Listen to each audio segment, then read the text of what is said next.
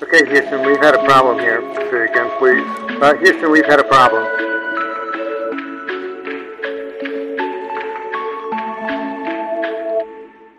Hi, everybody. I'm Andrew Wallace, and welcome to the We've Got a Problem podcast, where each week we explore inspiring stories of struggle, success, and solutions to prevalent problems and how our guests have turned a problem into an opportunity.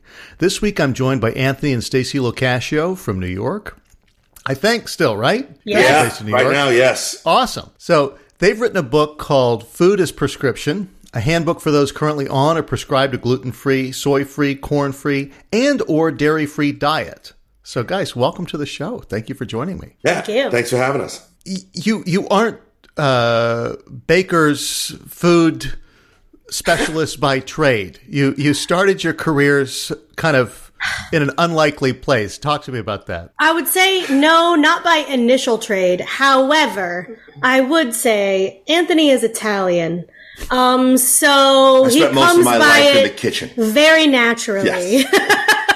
And I think that whole thing means that you didn't start baking these things just for, okay, we bake out of necessity, right? Yeah. I bake out of necessity, but we are both famous entertainers. We are both well-known tap dancers. I was in a show called Tap Dogs for many years, and I've opened up for Stevie Wonder, Natalie Cole, at Dinner with Fire. I've had a really lovely career. And Staci was in Sesame Street Live, which is a really special thing. There's not a lot of people on the planet that get to be part of and behind the scenes of such a beloved, thing by, many people in the world. So like, how did that happen? I think that's what you're kind of talking about. Is that And what lots of theater. Exactly. And lots of theater. And lots of theater. Yeah. So you have a career in entertainment. Yeah. I am somewhat familiar with that because my mother was a professional dancer, not a professional tap dancer, but a professional dancer for many years, doing the whole thing. And it's the world of tap especially is actually, once you get into it, a smaller one than you would think. You see the same people a lot of times, probably on the same kinds of projects. Like, oh, here you are again, and you probably have several friends in the business, but many. It's one of those things. If you know the right person, you could be hanging out with the best tap dancers in the world in a heartbeat, and you didn't even see it coming. Exactly. So you guys have this career. You're successful, and then just all out of the blue, you decide to write a book about food as prescription. Not exactly. We both had some serious health problems going on. Before really we met each other, we had each started our own individual health journeys. I discovered that I had an autoimmune disorder. I just happened to have a rheumatologist not from this country. So she kind of put me on a path of understanding that the old adage, you are what you eat, right? Even though we've been told that our whole lives, we don't really get taught what that means, how to do it, all of those things. So she originally put me on the blood type diet. I went through a whole journey. I had some testing done, and then I figured out what worked specifically for me. Then I met Anthony, and he had already taken high fructose corn syrup out of his diet. What happened to me was I started internally bleeding. Oh. And eventually discovered that the way to stop internally bleeding was to change the food I was eating. Mm-hmm.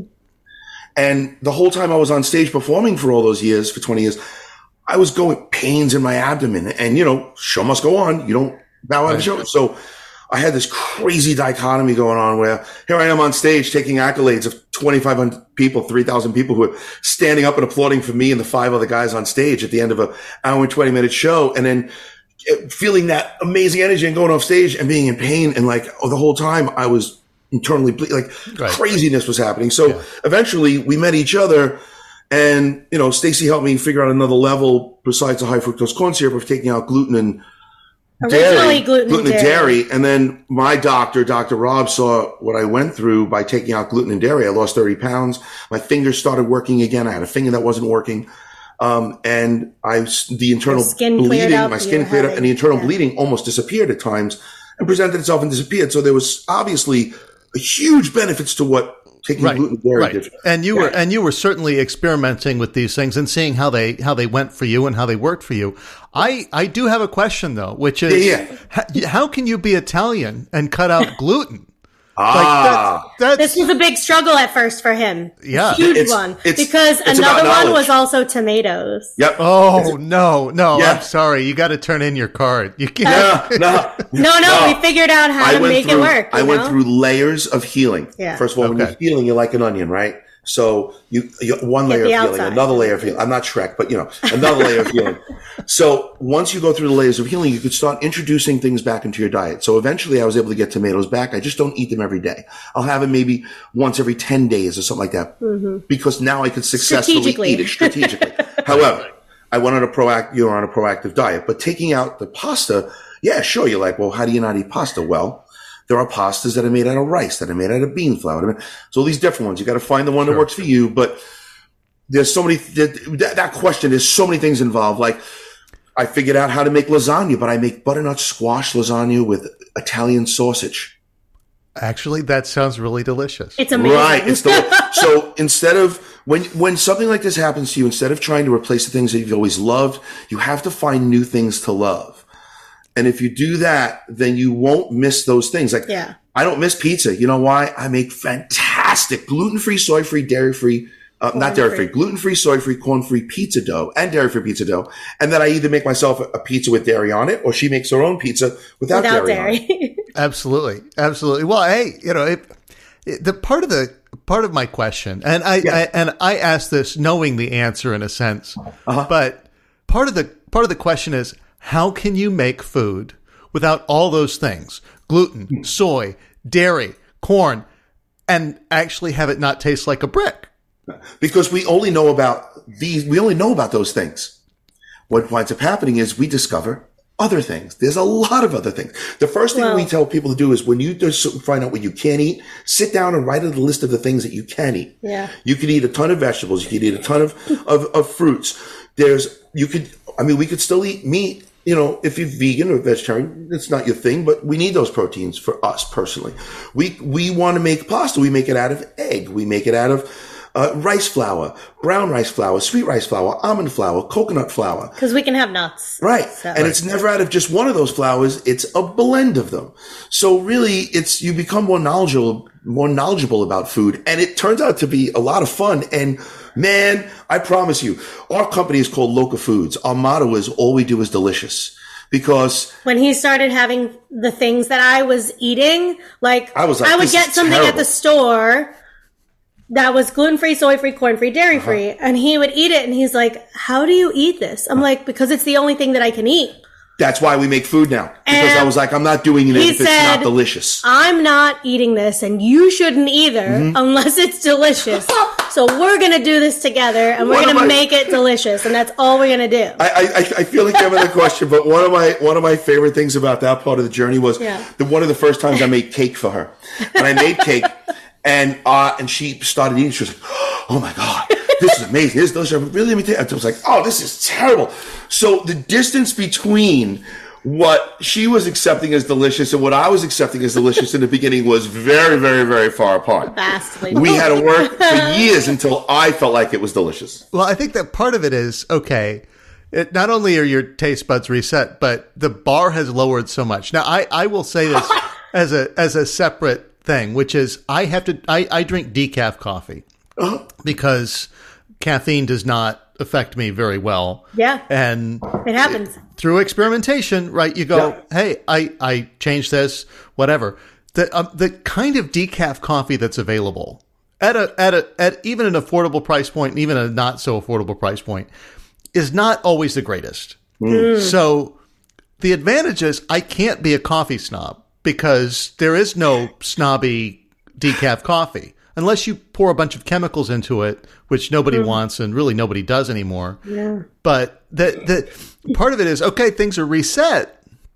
If I have, and of course I can have it, I just don't, it's not good.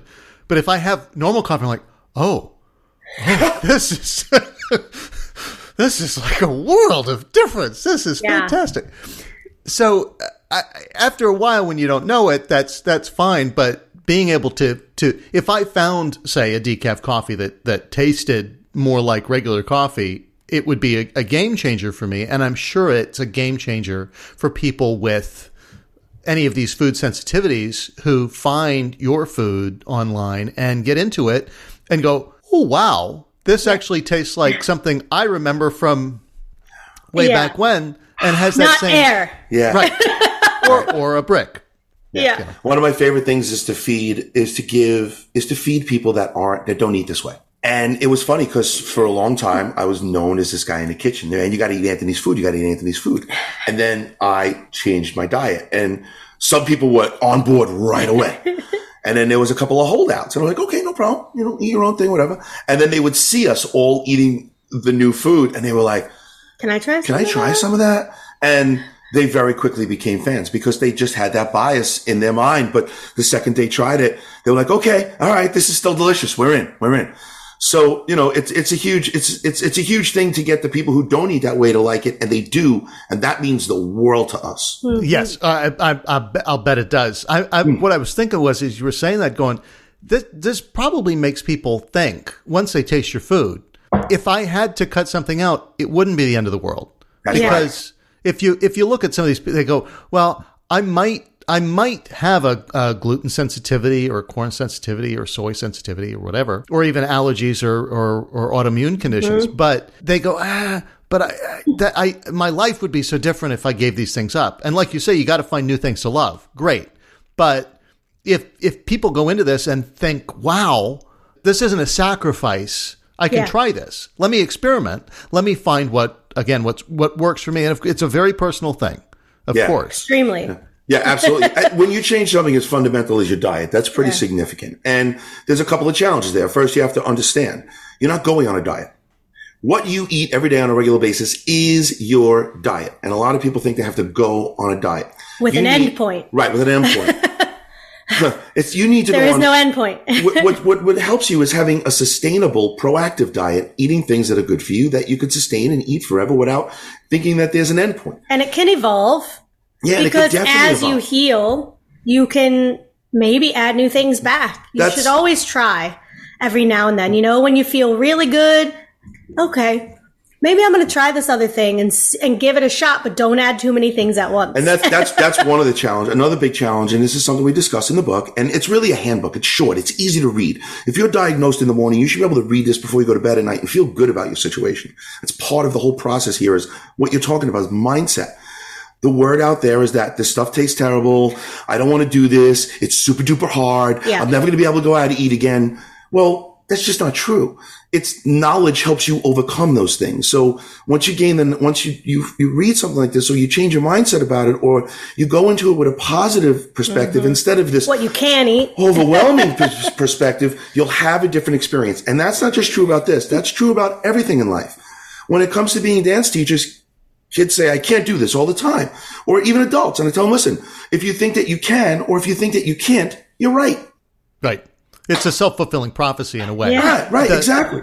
The part, I had a guest recently on the show who said, look, the real question is how much you want to be in the learning zone versus the comfort zone. And you don't want to be past the learning zone. Then you're in the anxiety zone. And there's a big component, and this is why a book like this is so important for people who need it, because it makes it seem doable. And once you have an understanding that something is possible, then it moves a little lower out of the anxiety zone into the learning zone. And now it's just learning. Like, okay, now I got to figure it out, but I can figure it out. It gives you that confidence to move forward. That's why just awesome. Absolutely. Yeah, it's like if someone diagnoses you with something, typically they give you a prescription. You take that piece of paper, you bring it somewhere, you fill it, they give you some directions, and you follow those directions. But when someone asks you to change your diet, they don't necessarily give you the prescription that you bring somewhere that gives you the directions. So this is the directions. It's the directions on how to do it successfully. You know what I mean? So you nailed it. When you say that, you nailed it. That's the intention, the intention is to help people and make it easy for them. So you write the book. How long has the book been out? About a year. About a year. Okay. Yeah, so about a year. Had you founded Loco Foods at the same time, before, after? It was right around the same time. We kind of founded the parent company, Loco Foods, for an idea. The idea was write a book that guides people and helps them through their process. write a second book that's a cookbook that gives them a bunch more of recipes. More because there's a couple of recipes in this book. I keep pointing at it because it's down here. There's a couple of recipes at the end because we don't want to leave you hanging. We want to give you a way to start successfully venturing into cooking for yourself or to making delicious foods that you don't have to guess with, right? So there's a couple of recipes in the book, and then we were going to follow it up with a cookbook. And then after the cookbook, we wanted to either open up a bakery or a little cafe. But what we realized is we could do that now by having the online bakery. So the cookbook isn't out yet. We're in the middle of writing it. But the Food is a Prescription book, the book that helps people, and our bakery are both available and open. So that's where we're at in the stage with Loca Foods. So Loca and the first book kind of developed at the same time through the whole idea. Absolutely. So, obviously, it seems like if you have a book that says it's possible to not be totally disappointed when you try and eat food by changing your diet, you might also need to have a bakery that proves this concept, right? Yeah. So that's and how has the process been? It seems like kind of a niche offering to have an online bakery making things that are free of corn, gluten, soy, dairy, all that stuff. How's the process been for you to run this thing? Oh man, this has been so much fun. I love tap dancing, but the universe has always had food in my life, and to spend so much time not only just around food and making food, but making it in a completely different way for people who typically don't get this kind of thing, and then making it so good that they're like, "Oh my God, this is delicious," and then having people who don't have to eat this way go, "Oh my God, this is delicious." It's very rewarding and fulfilling, and you're giving people something they didn't think they'd ever have again. We've driven around the country. We drive around the country. We go to bakeries all over the country. All over the country. Some that are dedicated, and some that aren't. I would say 80% of the time, I can't have anything in the bakery. Can't have anything in the bakery. Even more than that. Even more. I say at least 85, maybe 90% of the time. It's very rare. He can usually have. I can usually have something, and you take a bite out of it, it falls apart. You take a bite of it, it has no taste. You take a bite of it, it's a brick. And I was like, no, this is not right. This is not right. So the process has been long, expensive, costly. It's been costly. I'm not going to lie to you. But man, does it feel good to get, I make artisan bread now.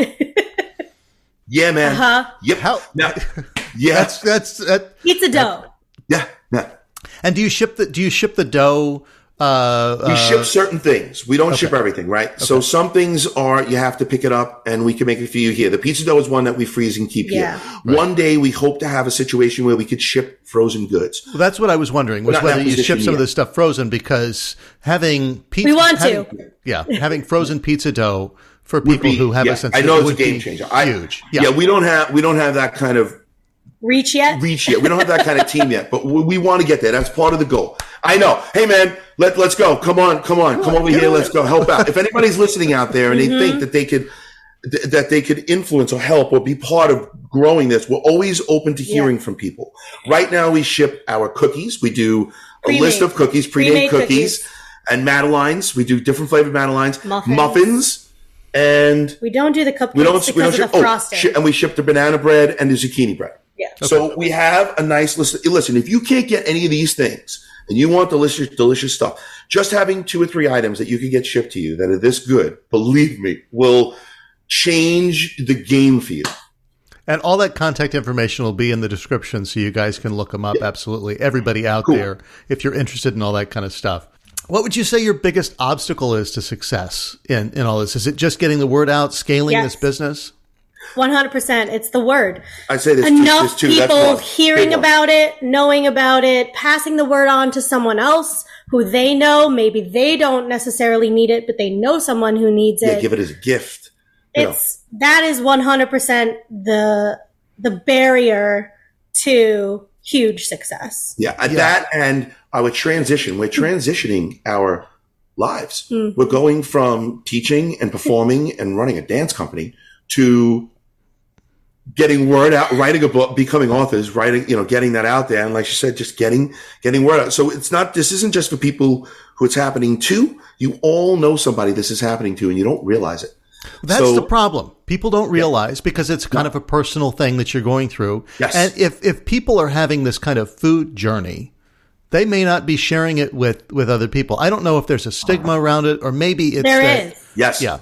Yeah. You feel like you don't want to burden someone else, with something that might be bothering you. And it's also like when you go to a party, at someone else's house, right? You're like, well, do I ask them to have food for me, or do I bring it myself? Will they care if I bring it myself? Should I eat before I go? We address all of those things in our book, and we address how to travel both locally and internationally with paying attention to how to keep yourself healthy. Yeah. It's difficult, but it can be done. And we do it all the time. Every summer we travel the whole country. We're driving to Washington and Oregon and back this summer. And we you do it don't every put a summer. trailer full of food that you've made. Bring a cooler, and we rent Airbnbs and things with a kitchen. And we call ahead to places. I think one of the other big challenges about other people knowing is a lot of people think this is a joke. They make fun of it. They make fun of you. It's a trend. We've heard stories of people putting gluten in other people's food just to see if they get sick on purpose. Family members doing this. Yikes. Kids, peanuts are a serious food allergy. You have kids that will threaten other kids in school when they're bullying them with a peanut butter sandwich and think it's funny. And then the school not taking it serious and making people understand it. And making the peanut allergy kid feel bad. Yeah. Right. So, and then, like you said, people say, what do you eat? Air? It's kind of like when you're a tap dancer. You don't tell people because you're tired of hearing people make fun of you for something you have no control over. If people said, "Oh yeah, well I'm dealing with cancer," and other people joke that you had cancer, that'd be unheard of. Right. But other people gang up at you at a party and make fun of you because you can't eat a bread or you can't eat anything at the party. Because the perception is that you're picky, not that you have a problem. Right. That's one of them, or that it's in your mind, or that it's not a real thing. So why would you want to share something so personal when people are just going to make fun of you for it? Or potentially make money for it. Yeah. Well, and that's so. There is a common thing that happens at bakeries, pizza places, all that stuff that do have gluten-free options. Let's say, and you watch so many people ordering the gluten-free option that you go, not all these people have celiac disease. Not every one of them has, even a sensitivity. Even a sensitivity. They're ordering it sometimes because they've heard a lot about it and somebody's told them to do it, and they haven't gotten any diagnosis. They aren't even experimenting. They're just doing it because they think that it's healthier, and it isn't necessarily. Right. It isn't. To make something gluten-free, you might have to add a little extra sugar, do little things, change the cooking chemistry that make it actually not, from a macronutrients perspective, healthier. But if you've got a sensitivity, that's what you need to be eating. That's the thing. And so there is that. Oh, it's this dude over here who's in the muscle shirt and the flex shorts is like he's getting gluten free because he thinks it's the trendy healthy thing to do. Oh, what a joke, right? But that may hurt people from it extremely hurts absolutely people. Does, because then they order a slice of cake after dinner. Yeah, and there's a thing called cross-contamination. And a lot of restaurants and bakeries who offer both options don't always understand that it's a problem. They'll do things. And they'll make it in the same space. Okay, well, people who are actually celiac and sensitive can't eat that, number one. But the other person who's like, yeah, give me the gluten-free thing. Oh, can you have gluten? Yeah, but I just want it. And they'll eat other things full of gluten. So it desensitizes the servers and the people who have to serve those things to that issue. And they think that everyone can eat like that who wants something gluten-free. Yeah, and they don't really understand that they have to change their gloves, that they have to, all the things. Yeah, there was a pizza place that I used to go to that had a gluten-free option, make your own pizza kind of thing. And somebody would ask for the gluten-free crust and they would go, allergy or preference? Mm-hmm. Because if it was an allergy, then they had to take different steps. They'd change the gloves. They'd go through the whole thing. If it was a preference, they go, okay, and they just continue on. Yeah. One of the things that some of the things we've discovered is they'll tell you it's gluten free, and then they won't realize that in a fryer, and then they don't realize they're putting other things in the fryer with a gluten free item, and now that item is not gluten free anymore. But they label it as gluten free. Another big mistake is they'll put the gluten free pasta in the same water that they put the regular pasta in, and they don't tell you that because they don't know. But they're telling you they're giving you gluten free pasta. Right. These are the kind of challenges that you're up against, and that you have to watch out for. Wow. Yeah. I mean, and I as somebody who eats everything under the sun except for regular coffee, this is eye-opening for me, not having that, but wanting to be sensitive to other people. All the process that you've got to go through to understand these things. I think everybody should read this book, because if you understand what somebody else is going through, you can be more conducive without altering your own life, having a party, having people over, asking the right questions, knowing somebody has a food sensitivity or an allergy or whatever, and being able to accommodate without forcing everybody to sink to a level or change what they're doing. Sure. Yeah. That's awesome. Sure. Yeah, absolutely. Everybody it's helpful. I think it's helpful. I mean, I was swollen. I lost 30 pounds. All the inflammation went out of my body when I changed my diet. So going back to when you said not everybody that is gluten-free is celiac. I've never been diagnosed celiac, but I know that when I took the gluten, corn, soy out of my life, I stopped internally bleeding. So, that's the experimentation part. But that you're doing the kind of work to find what works for you. And again, it's what works for you. You don't need to be diagnosed to find out, hey, when I take this out of my life is better. A really great thing that I was introduced to through this process is a nutrition response test. And when we talk about experimenting, that can be very difficult for people. They don't have the time to change their whole diet in a way that's using experimentation and stuff like that. The elimination diet. The elimination diet was a great idea. Cumbersome. And it's helpful for people for whatever reasons. And, and I'm not a doctor, but we work with a doctor. He gave me a nutrition response test. So my insight to what was going on with me was quite easy. And really, I got the most information the quickest when I took that nutrition response test, which I think really it gave me a lot of closure on things that were missing without me having to go on a longer journey of, all right, try limiting this, try limiting that. No. I'll tell you a secret. That's the shotgun approach. You can't be seeing what sticks to the wall. I can tell you a secret. Okay. I don't react in this test to wheat. Right.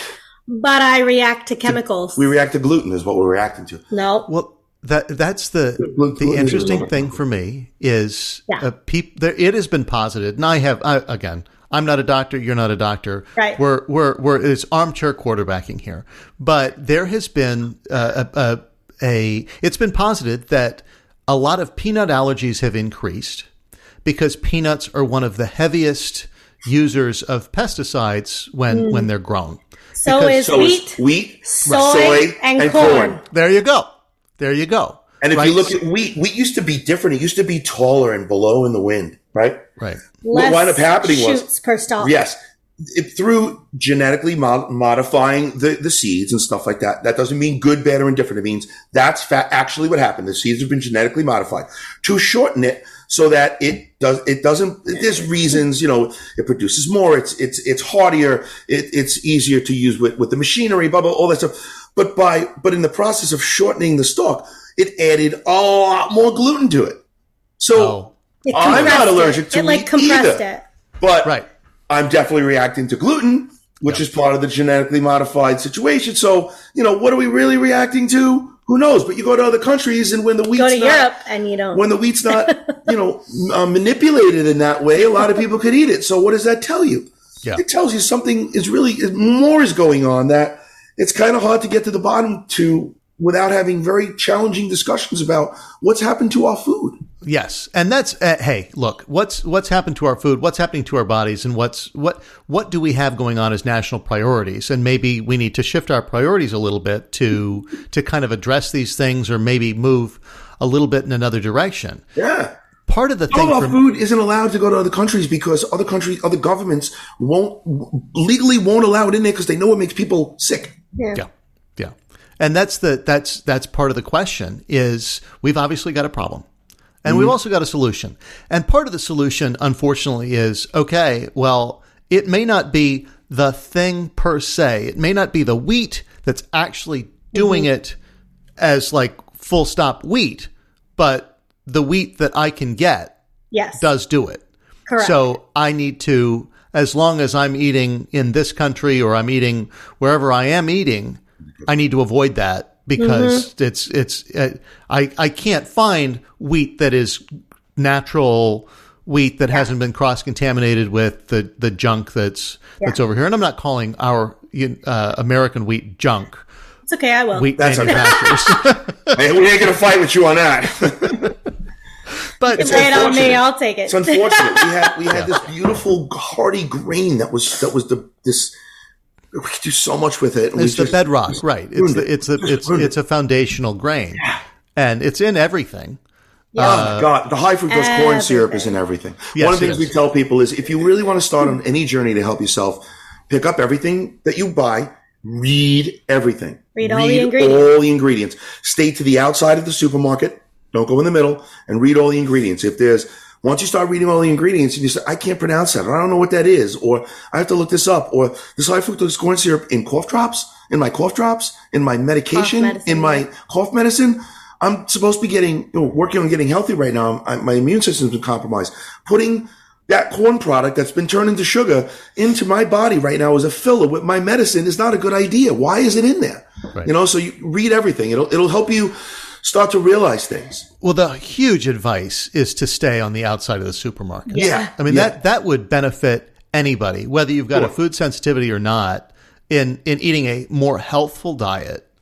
If you stay to the outside of the supermarket, you're avoiding everything that's processed for the most part. I mean, they're tricky they're tricky. They sneak some of that stuff in there on the corners and in the cheese section and the. Yes, I was about to say the dairy area. Yeah, but for the most part, you're all the heavily processed stuff is in the aisles.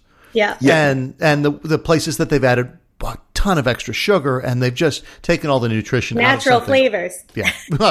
What does that mean? What does natural flavors mean? And why can't you tell me what that natural flavor is? What's so natural about it? That's right. Yeah. And that's where often in like caramel colors and things like that, hidden gluten, hidden dangers, hidden corn, because those things are derived from corn or derived from So if you're reading and you see those things, you're putting it in you, you don't even know you're putting it in you. Yeah. The way to short circuit that immediately is to buy the whole food. Yeah. Right. If I'm buying a bell pepper, a literal bell pepper, you go, there is no gluten in this bell pepper. There is no high fructose corn syrup in this orange. Soy. Yeah. Yeah. Absolutely. Well, guys, thank you so much. The book is called Food as a Prescription, a handbook for those currently on or prescribed a gluten-free, soy-free, corn-free, and or dairy-free diet. I will put all your social links in the description. I really appreciate you joining me. Is there anything else that you want to tell people before we close out? I have one thing. One of the things that we hear ourselves saying often is be your own advocate. If you are struggling, do research. There's a reason why people get a second opinion. If you don't agree with your doctor, that's okay. And if you need help, reach out to us. Like we just heard from Dr. Rob the other day that someone from California has the book, and they don't know us, but they called his office because what we said in the book resonated with them, and they wanted to find a doctor out by where they are in California. So they called his office and then asked for a referral. And that's great. That's great. Like, be your own advocate. Don't, if you're not getting what you need, don't give up. Yeah. What about you? Yeah. 100%. Yeah. And thank you for having people like us on your podcast, because we said one of the hardest things is getting word out to people and helping them, give them ways to educate themselves. And by you talking to us and by you having a podcast like this, it gives people an opportunity to educate themselves. So thank you so much for having us. Thanks a lot. I really appreciate it. Again, if you're looking at Anthony and Staci Cascio, you can check them out on all the social links, which are in the description below. And I will talk to you guys next time.